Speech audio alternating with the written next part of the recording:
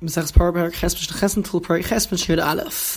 remaining Mishnayos of this parak, this chapter, talk about which water is fit for use for the Mechatos. We've already learnt that the Torah describes the water as being Mayim Chayim, which literally means alive water, and what that entails is that it must be water that comes from a natural spring, strictly speaking, although we'll see in this Mishnah it could be that certain other bodies of water are included. And it also must be pure, clean water.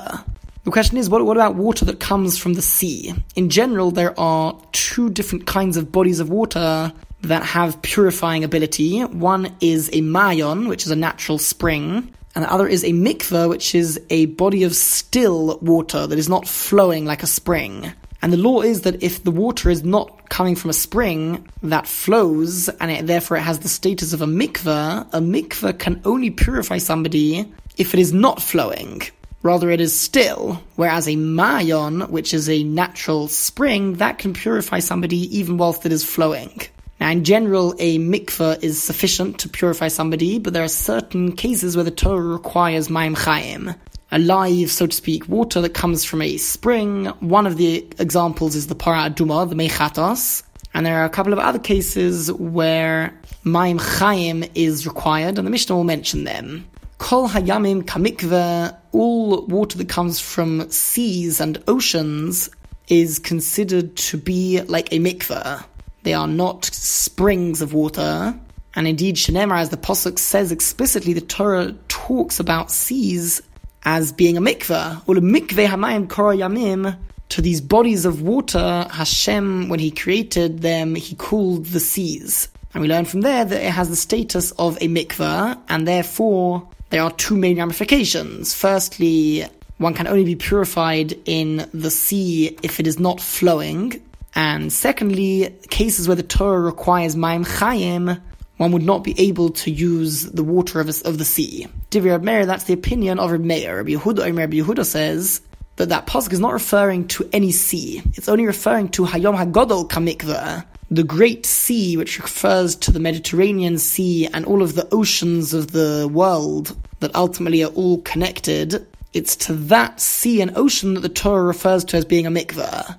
But smaller seas, like the Dead Sea, for example, that could have the status of a mayon, of a spring, and it could be considered mayim chayim, because the Torah was not referring to those smaller seas. However, the Mishnah asks that if that's the case, so the Torah was only referring to one sea, because all of these oceans are ultimately connected as one large, massive ocean. Yet the Torah is talking in the plural, yamim, seas. So surely that implies that we're talking not only about that large ocean, but also about smaller seas. The Mishnah says, no, lo ne'emar yamim elo sheyesh b'minei yamim harbeh. The only reason why the Torah talks about it in the plural, seas, is because there are lots of different seas that are mixed together. This massive ocean is essentially a mixture of different oceans and seas together.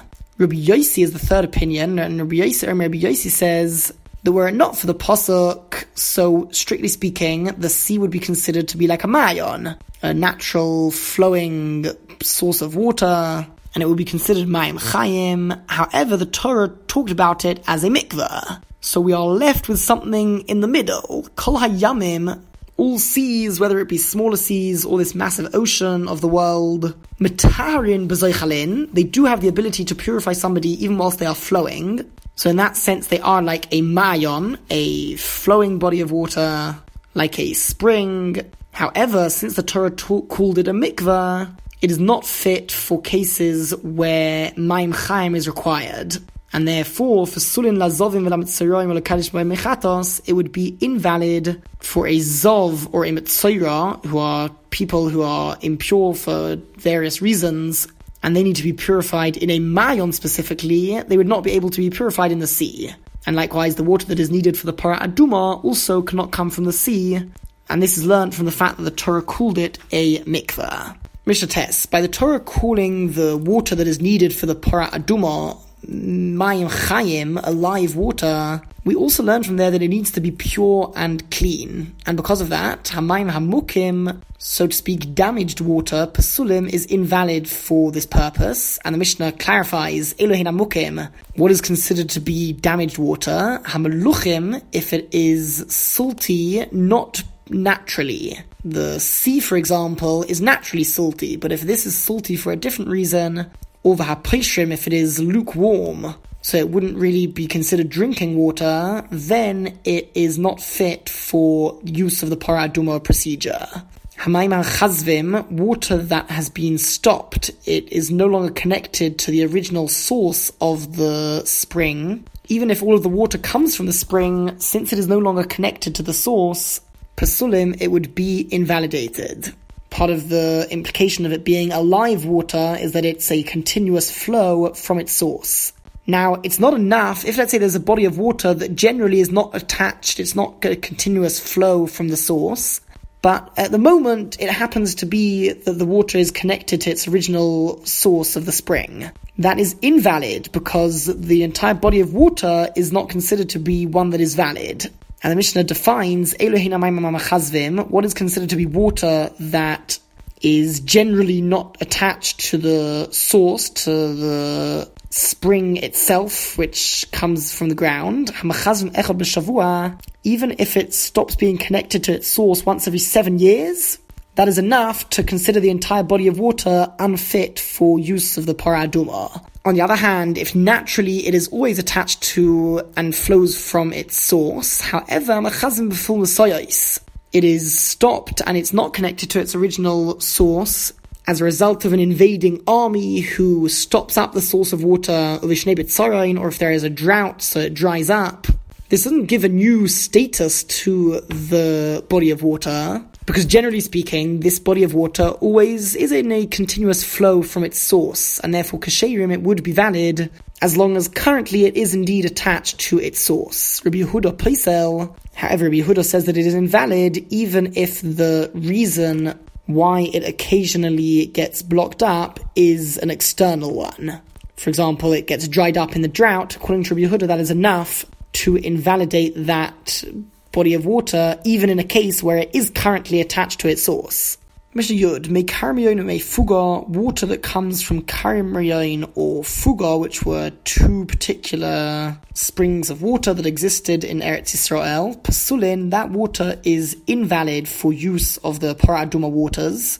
Mipnei shehem me bitzim, because they are water that is muddy. And that means that when the water is going to be added to the utensil, which is going to hold the Parah Adumah solution, not all of the water is considered to be directly in the utensil without anything interrupting, because the mud creates a barrier between the water and the utensil itself, and that would invalidate the water from being used as part of the Parah Adumah process. Mei HaYarden u Mei Yarmuch, water that comes from the Jordan River and from the Yarmuch River, Pasulim, they are invalid for the sake of the Parah Adumah waters, because they are a mixture of water. Meaning, although they do come from a natural spring, there is other water that mixes in with them that does not come from a natural spring. And the Mishnah defines what is considered to be what is mixed water that would be invalid. If there is water that is valid, it comes from a natural spring, and there is other water that is invalid. If they get mixed together, then the entire body of water is now unfit. However, if sheneim kasherim, if there are two different sources of water, two different springs, for example, that mix together into one body of water, minis arvu, they get mixed together, kasherim, that water is fit for use. Although there are two different sources and two different springs, they are both valid, so they are fit for use of the Parah Adumah waters. However, interestingly, Rabbi Yehuda Paisel, Rabbi Yehuda says that even in that case it would be invalid, because Rabbi Yehuda understands that at least midrabanon we are concerned that if you make this valid, then people will come to think that even in a case where there is valid water mixed with invalid water, it is fit. So in order to avoid people from coming to that incorrect conclusion, Rabbi Yehuda rules that any case where there are two different springs mixing together, even if by themselves they are both valid, when they are mixed together it would be invalid, at least midrabanan. Mishnah Yud Aleph, Be'er Achov u'Mo'aras Pamyos, the well of Achov and the water that was in the cave of Pamyos, these were two particular bodies of water that came from a spring, and it appears like there was a particular doubt that was raised with regards to these waters, and so the Mishnah clarifies and rules that Kashera, they were valid, and water could be used from there for the sake of the Para Aduma waters. Hamayim shenishtanu, water that changes, its appearance or color changes, v'shinua machmas atzmon, but this change is because of itself, meaning it's a natural change. Nothing was added to the water in order to cause that change. Kasherin, the water remains valid despite its change in appearance. But if it changed because of some dye, for example, then it would be invalidated. It's no longer considered to be pure water. Now, we learned earlier on that the water needs to be connected to its source, to the source of the spring, in order for it to be valid. The Mishnah discusses how sure a person needs to be that there is no breakage from the source of the spring. Amas Hamayim, if there is a canal of water, Haba Mirochaik, that comes from far away. The source of that spring of water is at quite a distance. Kashera, the water can be used, it is fit, and water can be taken from there and used for the Para Aduma waters, but only uvilvad, as long as Sheish Moreno Shediafsikena Adam, that he watches over it and he guards that a person will not cause a breakage in that water. He needs to make sure that at the time that he is taking water from there, there is no breakage at all from its original source, from the beginning of that spring. However, Rabbi Yehuda says that as long as you don't know that the opposite is true, as long as you don't know that there is a breakage, Hari hi bechezkas muteres, there is a chazaka that states that it is permitted. The concept of chazaka says that one is able to assume that something remains the same unless proven otherwise, or unless he has a particular reason to understand otherwise. So since this spring was once all connected and it was in a state of being valid, and one is unaware that anything changed, so he is able to assume that indeed it is still all connected and he wouldn't need to check again.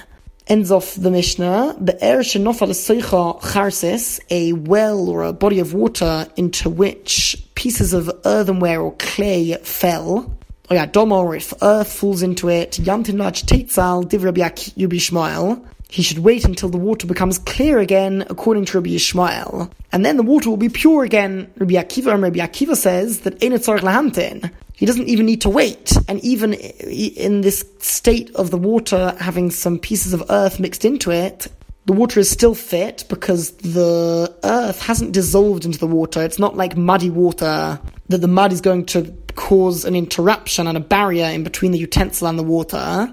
Because over here it's just some pieces of earth that are by themselves and they don't cause a barrier in between the utensil and the water, and therefore it would be valid even in its current state, and according to Rabbi Akiva there is no need to wait.